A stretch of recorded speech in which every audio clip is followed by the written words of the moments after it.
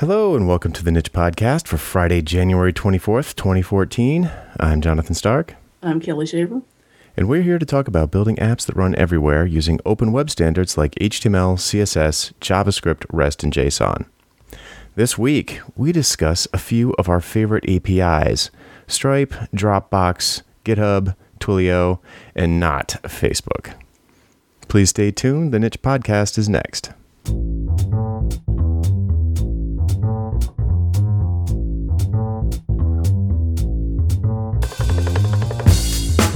So you love your Keurig? I do. It makes horrible coffee, but it makes it quickly. It's the perfect... With minimal effort. Yeah, it's the perfect example of convenience over quality. Yeah. And we use it more for like teas and hot chocolates and hot apple ciders and stuff like that than we do coffee, actually. Yeah, we do all that stuff. It is our only coffee maker these days, and I admit that it's not the greatest coffee, but you can get some pods are better than others. Oh, I'll have to get your recommendation on which ones are good. Well, you can make your own, you know. You do. Yeah. So I just haven't bought the thing. Yeah, and they also have. I don't know if you guys have a Trader Joe's down there in the third world, Nope. but no. Kidding, we barely have internet. I know, that's too bad. Trader Joe's has these ones that are not quite as convenient as the regular pods, but they come wrapped in they're like in these little plastic bags. Mm-hmm. And so when you open them, you get this massive whiff of fresh ground coffee, which is like so awesome. They're like little... I bet I could buy them on the internet. Yeah, that'd be good. I don't know if Trader Joe's does it. They must. They probably sell them through Amazon like everyone else. Cool. Well, we're all caffeinated and teaified, and I'm actually rocking a hot apple cider, as you mentioned. Oh, nice. Yeah, it's super cold here. We're expecting 10 inches of snow and this afternoon, couple of hours. Yeah, we're in the middle of Kira's in the middle of a snow day here. We've got about 4 inches now, and it's supposed to keep snowing until about 7 o'clock tonight. So It's quite a bit for us. Yeah, cool. Love it. My fave. Easier for me to say since I don't have to commute anywhere. Yeah, same here. Yeah, I didn't like snow when I used to have to commute. Yeah. So, let's see. We've got some fun stuff to talk about this week. Sort of it's sort of in our category, but a departure. I don't think we've talked about this stuff before.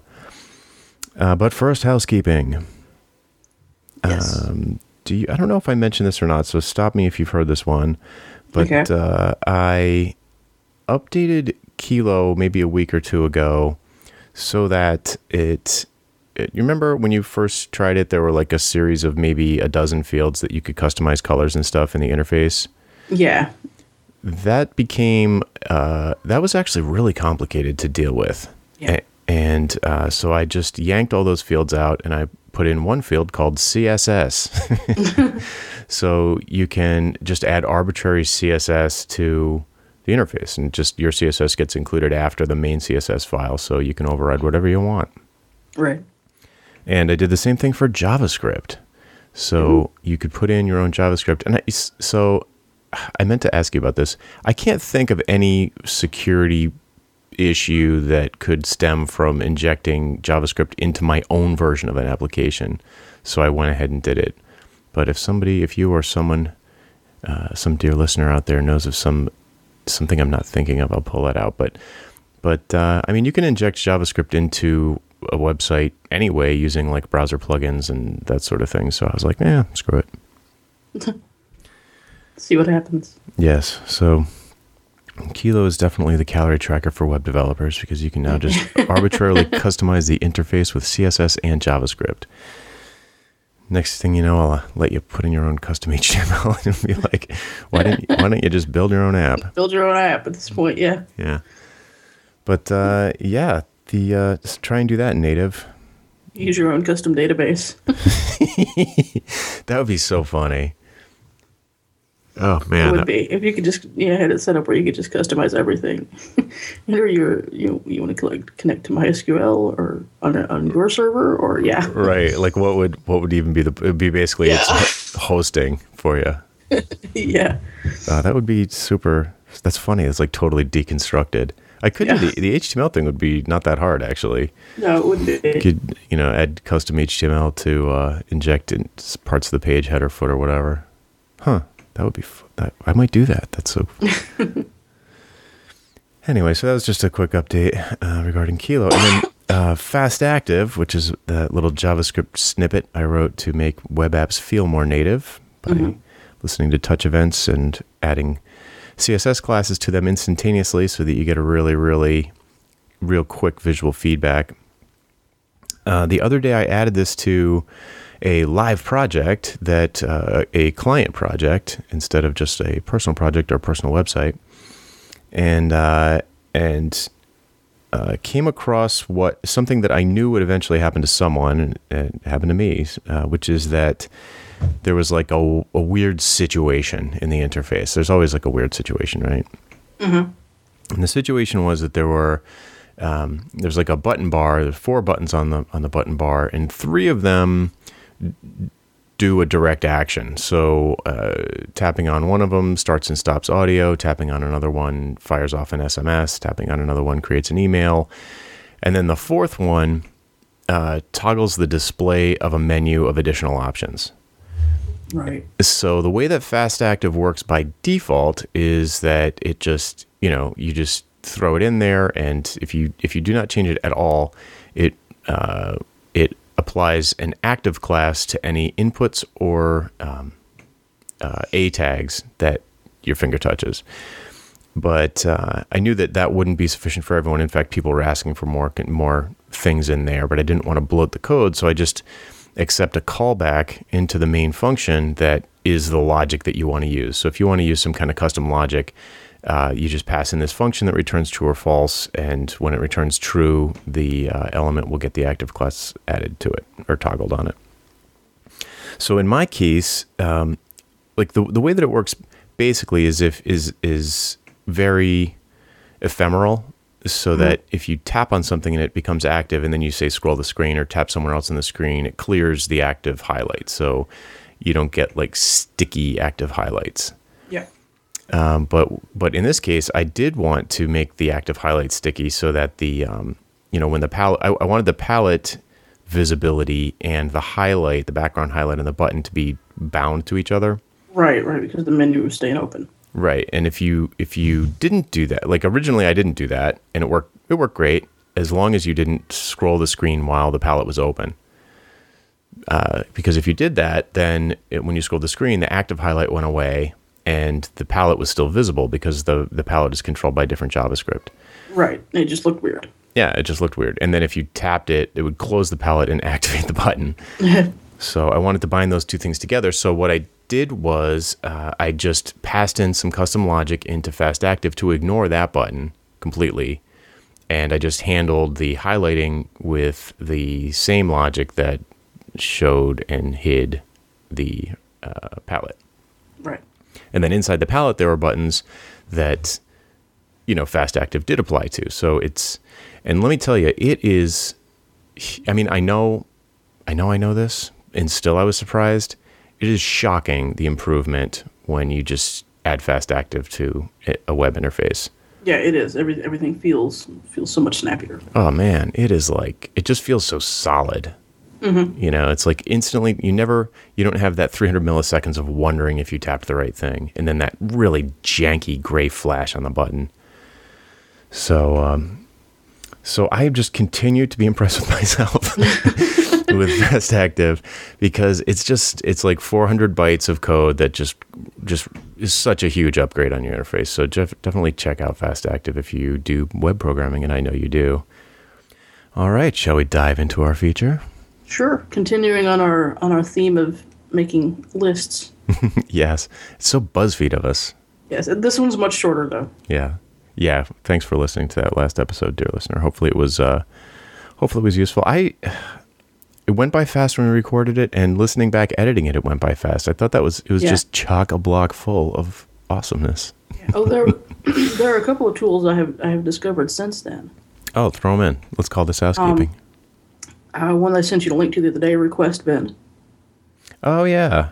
Which was an interesting little thing that lets you basically lets you create a URL that you can then ping from an API that you're developing, or just send any kind of HTTP request to, and it gives you back a bunch of information about it. Yeah, that's so cool. You know what that'd be great for is testing webhooks on GitHub. Mm-hmm. Yeah. Because it's hard. That's difficult. It doesn't show the body of the request though, does it? It just shows the headers. No, it shows the body. Does it? Okay. Yeah. All right, cool. Because that would be absolutely perfect for webhooks. Because webhooks, if they're not working, they just sort of, you don't know where they went. It's just like, did it fire? Did it not fire? Did I name the script wrong? Like what happened? And it just creates this, like, you just get this custom URL, and it does nothing but trap the request. Basically records the request and prints it to the screen. So it's like so simple, but so smart. Yeah. I looked at it like, I could have built this app in about an hour, and I'm wishing I had. I know. I was kicking myself. Really, yeah. Yeah, it's pretty slick. It is. It's cool. I like it. And the other one, we were talking about GUI interfaces for Git the other day. Mm-hmm. I'm normally very much a command line person, but I'm working on a project now that has a bunch of different people contributing, and as far as browsing commit history and managing merges and that sort of stuff, sometimes it's just easier to have the GUI. And I've been using Gitbox, which is it's a Mac app, and it's not a free one, but it is, in my opinion, worth the $20 price tag. Cool. Have you used the GitHub client? Yeah, I've used GitHub's client, and I like GitHub's client a lot, but this particular repository is not hosted on GitHub. Ooh. So.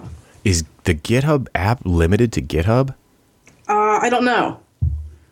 I feel like it might be, or it used to be. It may not be now. Never occurred to me. Never occurred to me.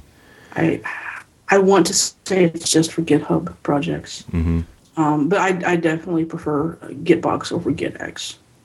Yeah, GitX is very bare bones, like Java looking client. The only time I find myself using a GUI client for Git is when I've made a lot of, so sometimes I'll make like a lot of changes. I'll just be on a tear. Mm-hmm. And then I will want to go back and stage individual, not files, but individual chunks. Right. As different commits. Don't want to put commits. everything in one giant commit. Yeah, and that's not easy on the command line. I don't even know how to do it. You gotta stash certain files and then unstash, and you can do it, but it's a pain. Yeah, so it's super easy with a graphical client. You just like add this one to the commit and write the message. So that's in fact, that is why. Do you remember when I was first starting with commit? I was like, wait a second, you have to add files to be committed.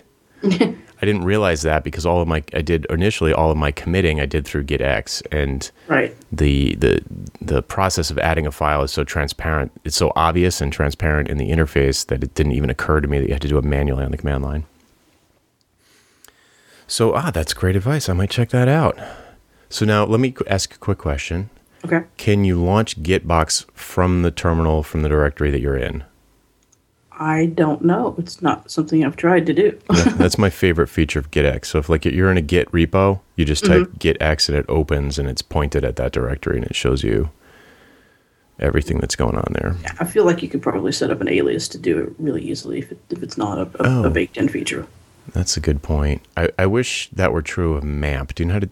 so we're getting off topic already, but the main thing I don't like about MAMP is that you can't... I wish I could launch it from the directory I'm in and have it point at that directory. Right, you have to launch MAMP, and then you have to tell it to start the server. You have to click a button to start the server. And edit your preferences. And edit your... It's a pain in the ass. Yeah. You could always use the...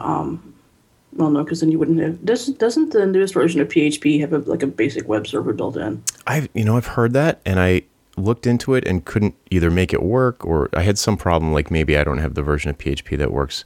But what you were about to say was that you can start a server in any directory using Ruby or pretty much... I was going to say Python simple HTTP server. Yeah, but Ruby too. But it doesn't... It's just static... like HTML, CSS, and JavaScript. So if you're doing like a PHP site or whatever. I think PHP has the built-in server, but you'd still need a database and all that. So you'd probably for simplicity, just don't want to go with MAMP. Well, lately most of my databases are hosted remotely, so I don't have to worry about that. Even when developing. Yeah, because it's since I have good internet. Oh right. I switch between a lot of devices when I'm developing to test on all different ones, so I don't necessarily want to. Yeah, even when I'm developing, it's usually a remote database. Unless I'm working. If I'm working on the database, then maybe not. But usually the database is the first thing I set up, and you don't have to muck around with it too much after that. Yeah. My internet connection is. Yeah. My big upgrade yesterday. That's harsh. Yes. I upgraded, and I still get slower internet than the average 4G connection, but faster than my 4G connection. Yeah, anyway. That rots. Well, it's a good thing you know how to SSH. Yeah. All right, cool. So I think that does it for housekeeping. Yes, let's dive into our list. Yes, our list. Minute number 1. No, that's 5. No. So we've got to. We'll probably talk about ones that I didn't mention in the opening. That was the bit of housekeeping. Sorry to interrupt, but yes, Casey Kasem is in fact not dead. Yes, he is. Well, he wasn't last week. No, when we checked, it's official. According to the internet, Casey Kasem is like 81 and kicking. Yeah. All right, so let's talk APIs, shall we? Yes. Okay, so the one that I think all of these are relatively, I would say all of these are relatively new to us in terms of depth of experience, but I think all of them we have enough experience with to have an opinion. Yeah. The one that we've got, we meaning you, have the most experience with out on the list is Stripe, I would say. So let's start with that one. Yes, I've recently started using Stripe on a project, and I love it. So tell people what Stripe does. Stripe is basically, it's credit card processing and subscription management for recurring billing and one-time billing and just payment processing. Yeah, it's kind of like PayPal without the suck. Yeah. Yes. And more features. Yes. So, so it's probably, I know it's a huge topic. It's a very complicated API. It is. In the sense that it has lots of features. Yeah, it's complicated in the sense that it has lots of features, but the thing they've done really well is they've made all of that simple to use. I mean, it's the way it all works is it's very straightforward, and it's very good documentation.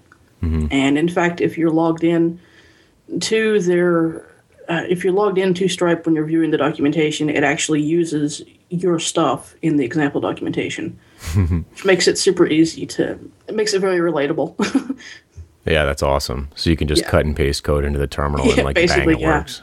Yeah, basically. Yeah, Parse does that too. Which Parse is another really popular API, but I've only played with it and I have no intention of actually using it on a project, so I'll probably leave it off this list. But the documentation is just sick. It's so awesome. Yeah, we were both excited about it, and then Facebook bought it. Yes, I don't know why. It shouldn't be a turnoff, but it really is. Yeah, it really is. But yeah, Stripe's API, I find it to be very intuitive. I mean, in terms of once you figure out what you want to do, it's very intuitive to make the API do that. But payment processing in and of itself, and this is going to come as a shock to absolutely no one, has a lot of moving parts. Yes, it does. And so, I mean, it's not like, they give you a nice dashboard where you can see and manage all this stuff. But if you want to do it through the API, then you have to. You're making a lot of API calls, and but yeah, I've really enjoyed working with it. Yeah, cool. So that's actually on a project that we're both working on, and a couple of months that it should be out. I think we should at least have it to beta in March. That's the goal. So it'd be very exciting to see that go live. Yeah, it will be. The other, I guess it's worth mentioning that the fees, et cetera, are reasonable with Stripe. They keep it at a level where you're you're like, building this on my own is worth giving them 2% or whatever it is. Yeah. Oh, that's another thing. If you're just, like, say, maybe you freelance and you want to integrate it in some kind of billing system or just something in-house, and if I wanted to integrate it into Itemize for all your casual invoicing needs, for instance, you don't have to have a merchant account. Really? A lot of other payment processing companies, you have to actually have a merchant account. Right. Wait, you don't need a merchant account regardless. Like, right. Anybody doesn't. Is that true? Right. You don't need, like, for instance, if you're going to sign up with VeriSign and do your payment processing through VeriSign wants you to have a merchant account. Mm-hmm. Whereas with Stripe, you can just use any old bank account. But I think it's limited to the U.S., isn't it? You can take payments from anywhere in the world, but I think you have to be in the U.S. or a U.S. company. Until recently, they recently started. I don't know if it's fully rolled out yet, but I think they're at least beta testing UK. Oh, cool. And might be UK. I don't know. I remember seeing a tweet that they were. Therefore, that they were now either in or beta testing in some other country. That does sound familiar. I think it was the UK, but I don't remember exactly. Yeah, that does sound specifics familiar. On that. Well, it's fair to say that even if you weren't going to use Stripe, perusing their documentation and the way they have it set up and everything is a crash course in how to do it. Yeah. Cool. Well, I'm very excited about that, and I have places I could certainly use it for other things. So. Yeah. I want to redo my billing system. I think because I'm using the one I like, the one I'm using, I like quite a bit, but I want to have my own. I didn't write it, so. Yeah, I can't. I'm just not comfortable until I've written the whole thing. So that's awesome. You should add it to Itemize. That would be cool. Yeah, I've thought about it. Great. So that's Stripe. Check it out. Stripe.com, right? Yes. Awesome. Let's move on to the other heavy hitter on the list. I guess they all are, but Dropbox. This is the one you've been playing with. Yeah, this is actually the same project. This is a pretty interesting project that I cannot wait until we can announce. But Dropbox isn't the same. It's an API in the traditional sense, and it's an application programming interface, but it's not a REST API, which I think is fair for something like Dropbox, because the point of Dropbox is to make file transfer like drop dead simple, and by integrating into your OS like a regular, like your own Finder system, your own file system. Right. And so we've got this situation where there's a web app, and one of the things that you do in the web app is you upload a bunch of files, and that's great. But it's great if you're just creating one batch of files at a time. But if you want to automate the process of creating these batches of files or processing these batches of files, there's no simple way to do it without we have a beta version of an API, or I don't know, is it fair to say alpha, beta? I don't know, but we have an API. I'd call it a very alpha. Yeah, but you need to be, there's programming involved, obviously. So if somebody wanted to set up a workflow that used this system, they would either we or they would have to set up a client application to do that, and it's no small task. So it occurred to me, what if they could just drop a batch of files into a folder in Dropbox and have the system take over from there? So I was like, boy, that would be really cool. But in my experience, Dropbox is just like a Mac or Windows application, or iOS or Android application that runs with a GUI, and maybe they have an API, maybe they have some kind of something. So of course the web app is hosted on a Linux server, a Ubuntu server. So we were like, I wonder if there's a way to install it on Linux with a sort of over SSH. So package manager, yeah. Right. And sure enough, there is, and not only is there, but it's wicked easy. So it's so. What, was it like apt-get? Yeah, totally. You just like it was a little weird. I think it was wget and then a couple of custom steps. There's like a Python script that you run. It wasn't like super duper. It wasn't like, I don't know. It wasn't like apt-get and done. Yeah. But it was just like. It was wicked easy. Like download, untar, and run this file. Config and make. Yeah. Yeah. No, not even. Oh, just run the. It's literally run the Python file. And it'll do it for you. Right. And you get, so it's not like a REST API, but you do get a command line interface to Dropbox, which is, you'd think would be like crazy because Dropbox is all about the GUI, really. But it feels like it's all about the GUI, but making it really simple to integrate into your file system.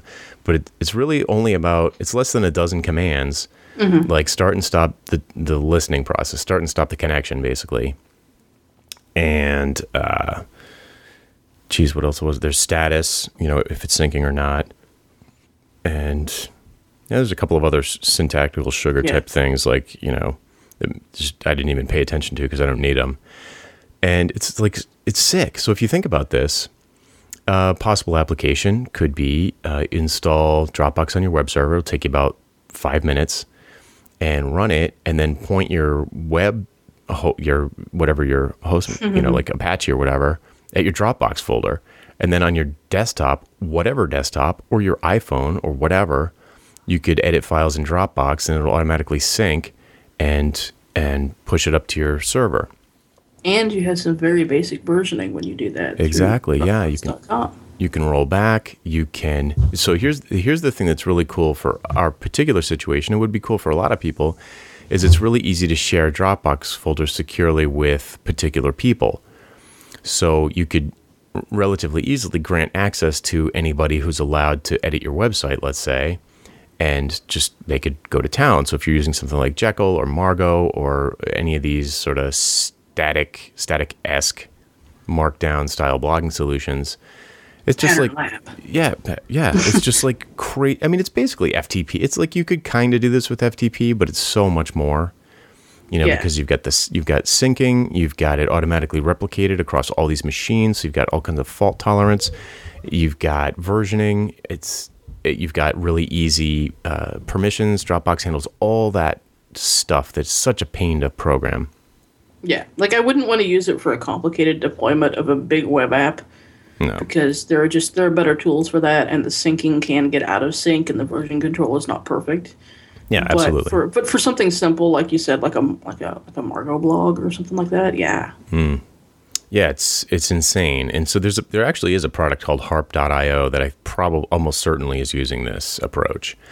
But it's just fantastic. So I actually, to test it, I installed it on my DigitalOcean server, which is just a small, I don't even know, it's probably like, 8 gigabyte hard drive, because there's like just text files on it. It's no big deal.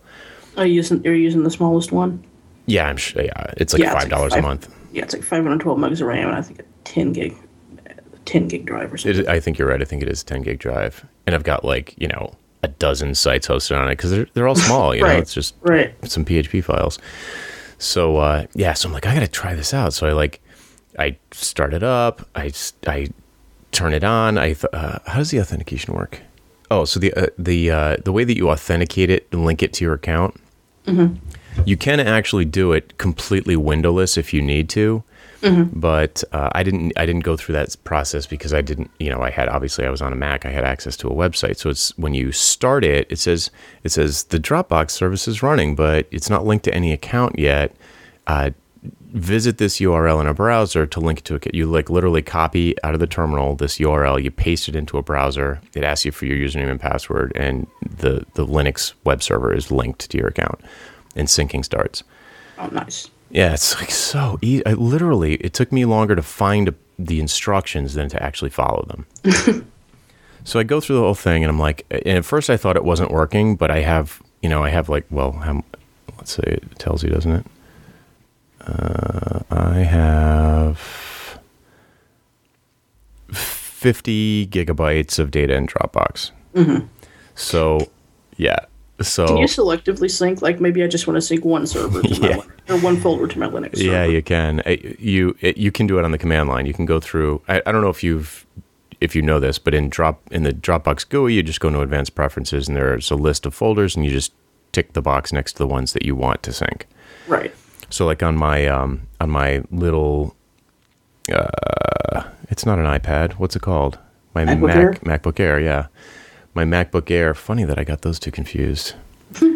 My MacBook Air, I don't have the camera uploads folder synced. I just have like 4 or 5 folders synced because I have a ton of legacy, sort of like old project info from like 2006, 2007, 2008. So on the bigger machines, I don't worry about it. I just sync everything. But on the Linux machine, I didn't even really think about the size, the DigitalOcean box, and I just like let it go. And came back later and it was like sync error, disk full, but it was smart. It stopped before it actually filled up the disk. It was like, it was like, I'm totally going to fill up the disk, so I'm just stopping now. Yeah. That was... I was just wondering if you can configure all that before you start the sync process. You can, yes. The command line interface does give you the option to selectively pick folders inside of the main Dropbox folder. So that is cool, but that sounded kind of tedious to me, and the work is for a client, so obviously I'm not going to put it in my Dropbox. So this raised an interesting situation, which is that you can't have two Dropboxes on the same machine. So, and when you like, I never thought about it, but yeah, that makes sense, I guess, because you'd need like 2 instances of it, and it doesn't really run in a Windows, so like, what do you do? But yeah, so there's sort of 2 approaches that you could take. I could create a client folder inside of my Dropbox folder and then just sync that one on the server. But then still everything's in my Dropbox, which I don't want.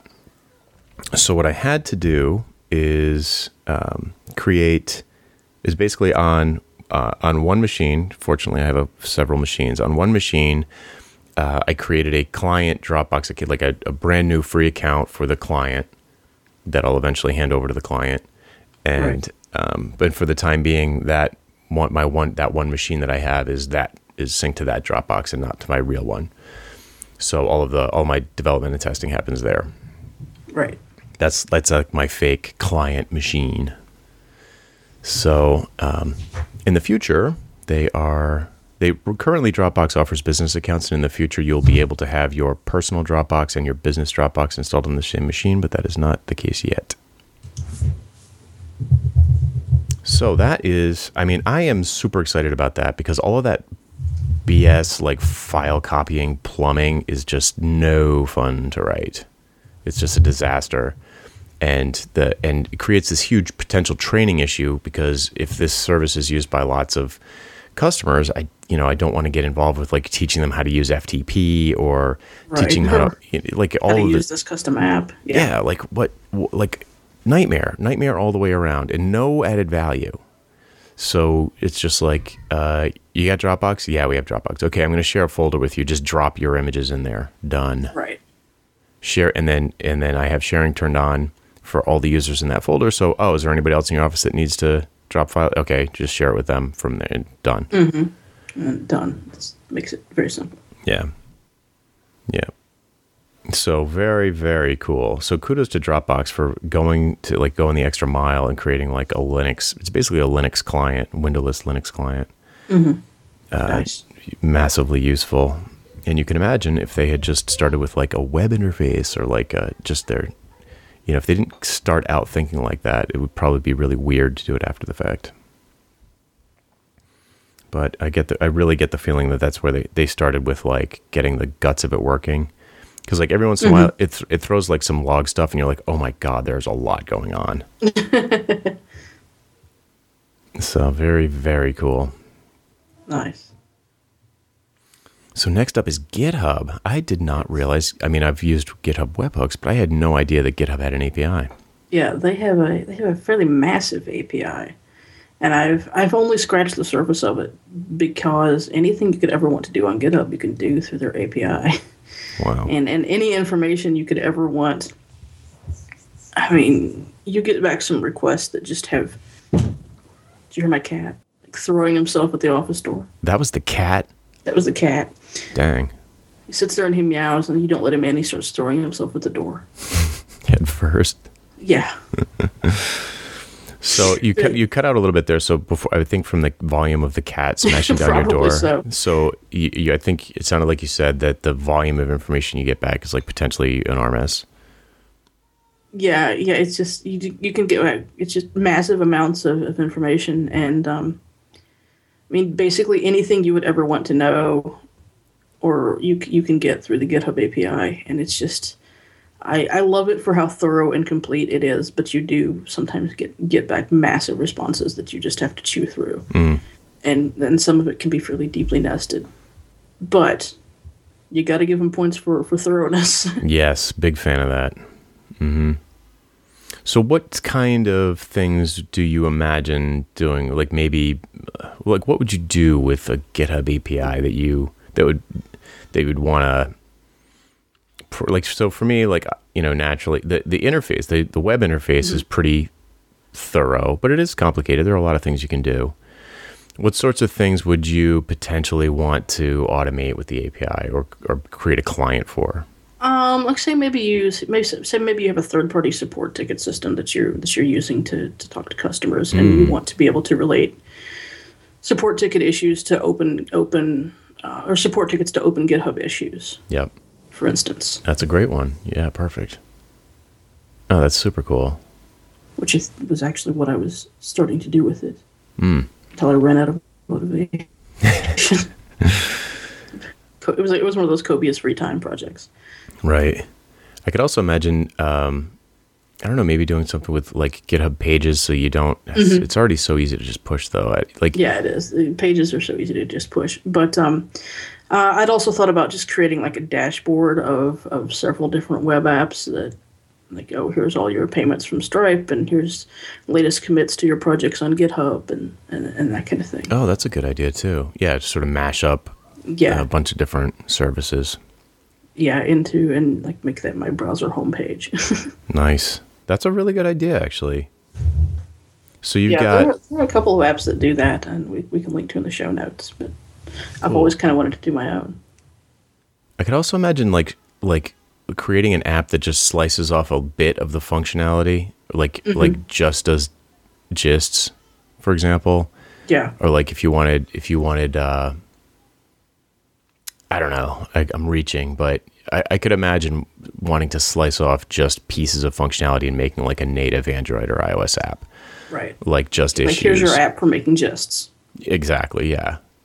Or which would be brutal to do on a phone, but so that's not the greatest example. But issues would be a good one. Like say, I just want to see my issues on my phone. I want to get a push notification when someone opens an issue.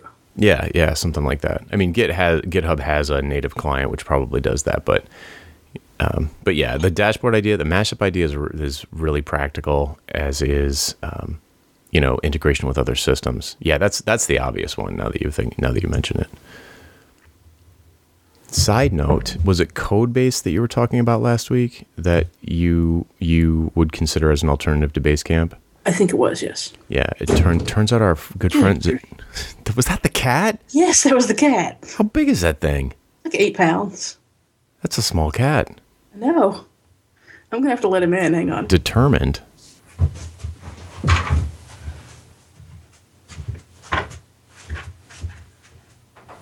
You didn't hear them, dummy.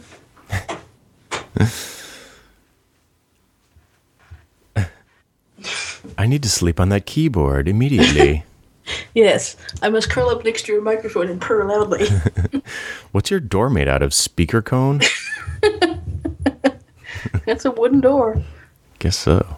It's a hollow wooden door. But... Oy. Anyway. Cattering Ram. You hear him now? Yes. That's kind of soothing. I like that. Yeah, it is. Which is that's yeah. He does that at like 5 o'clock in the morning. I don't like that. No. I would like just out of instinctually half asleep. I would jam a binky in his mouth. Yeah, the 5 o'clock in the morning. I quite often wake up to meow, meow, meow, thud. Yeah. That would equal dead cat in my house. Yeah. I love cats. They're delicious. So let's see. Yeah, so cool. I think that's probably. Is there more on GitHub, or do you think that's? No, I think that's it. It's OAuth authentication, and yeah. Cool. So moving on, this will be a short one because I haven't done it yet, but I have a big Twilio advisory project that I'm going to be working on shortly. Pretty excited about this. It's kind of a make the world a better place, do-gooder side project. Mm-hmm. And it is, I think it's probably safe to talk about it a little bit. It's the idea is to create a smoking cessation application for teens that they can interact with over SMS exclusively.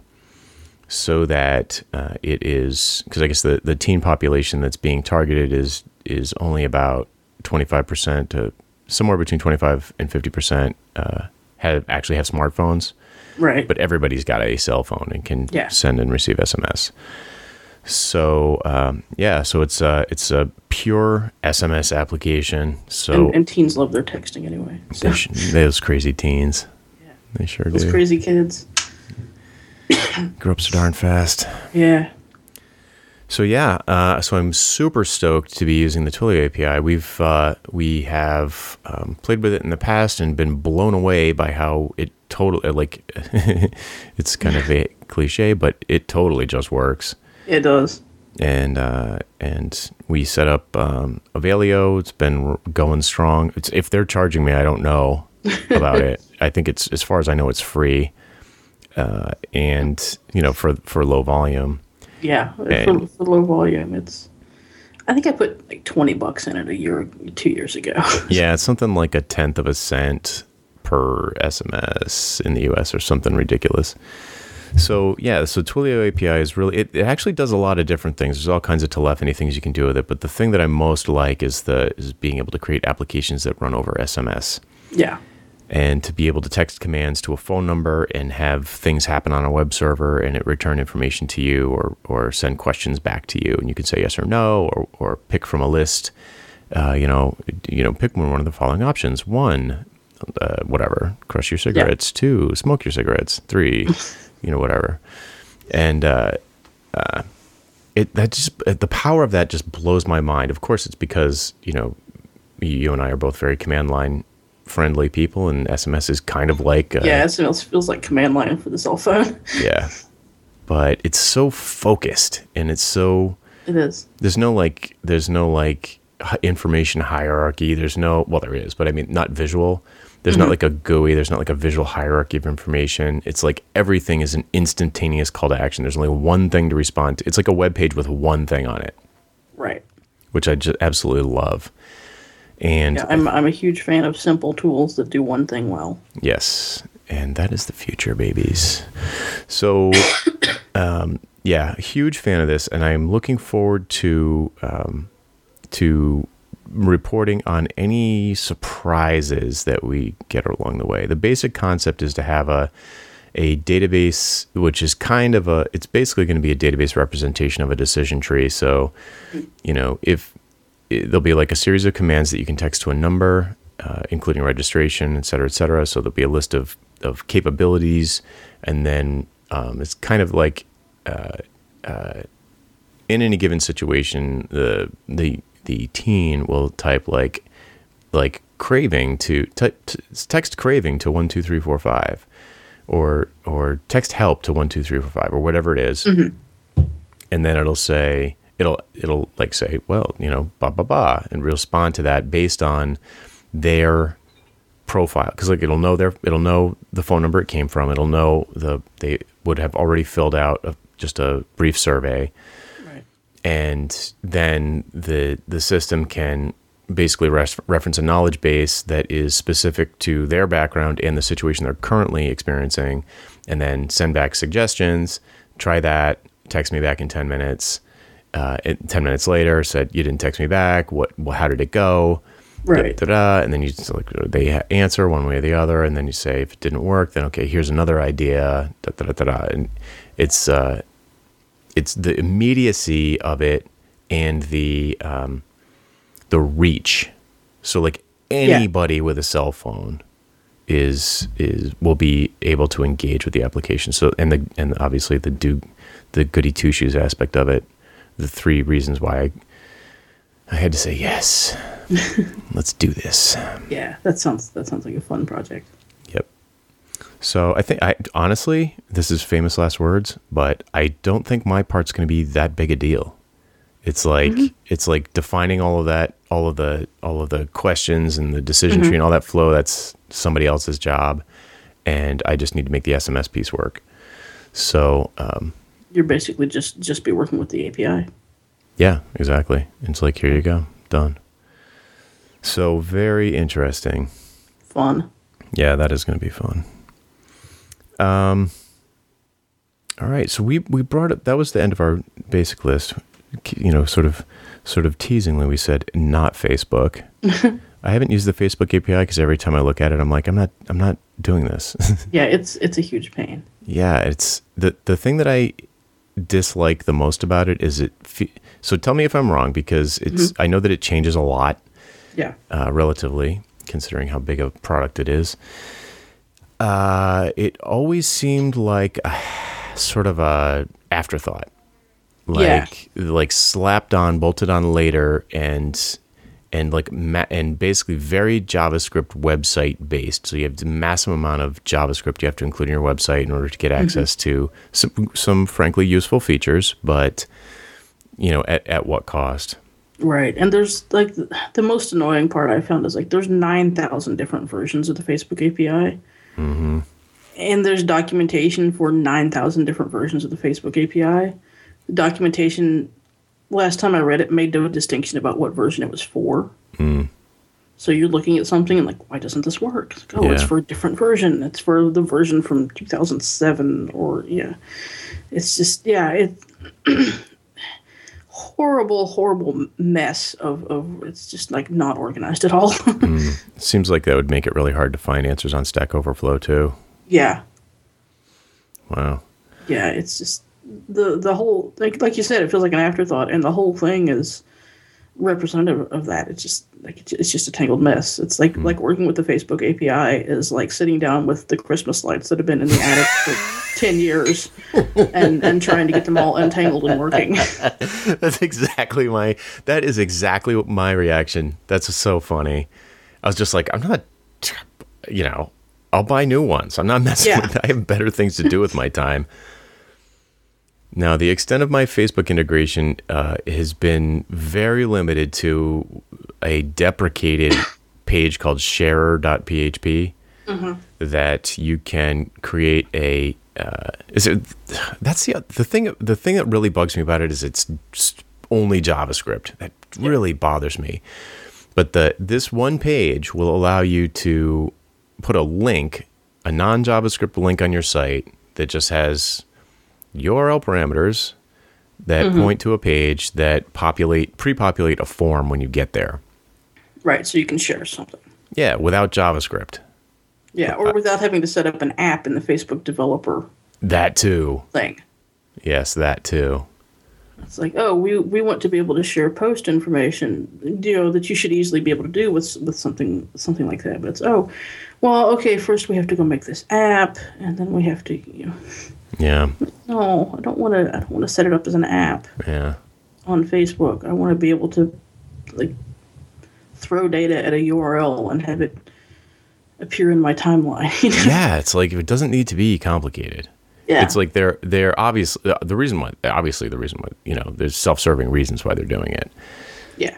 But so just I'm sure lots of people out there have no choice but to deal with the Facebook API. But if you feel bad for those people. Yeah, if it's your only experience with working with APIs, it's not representative.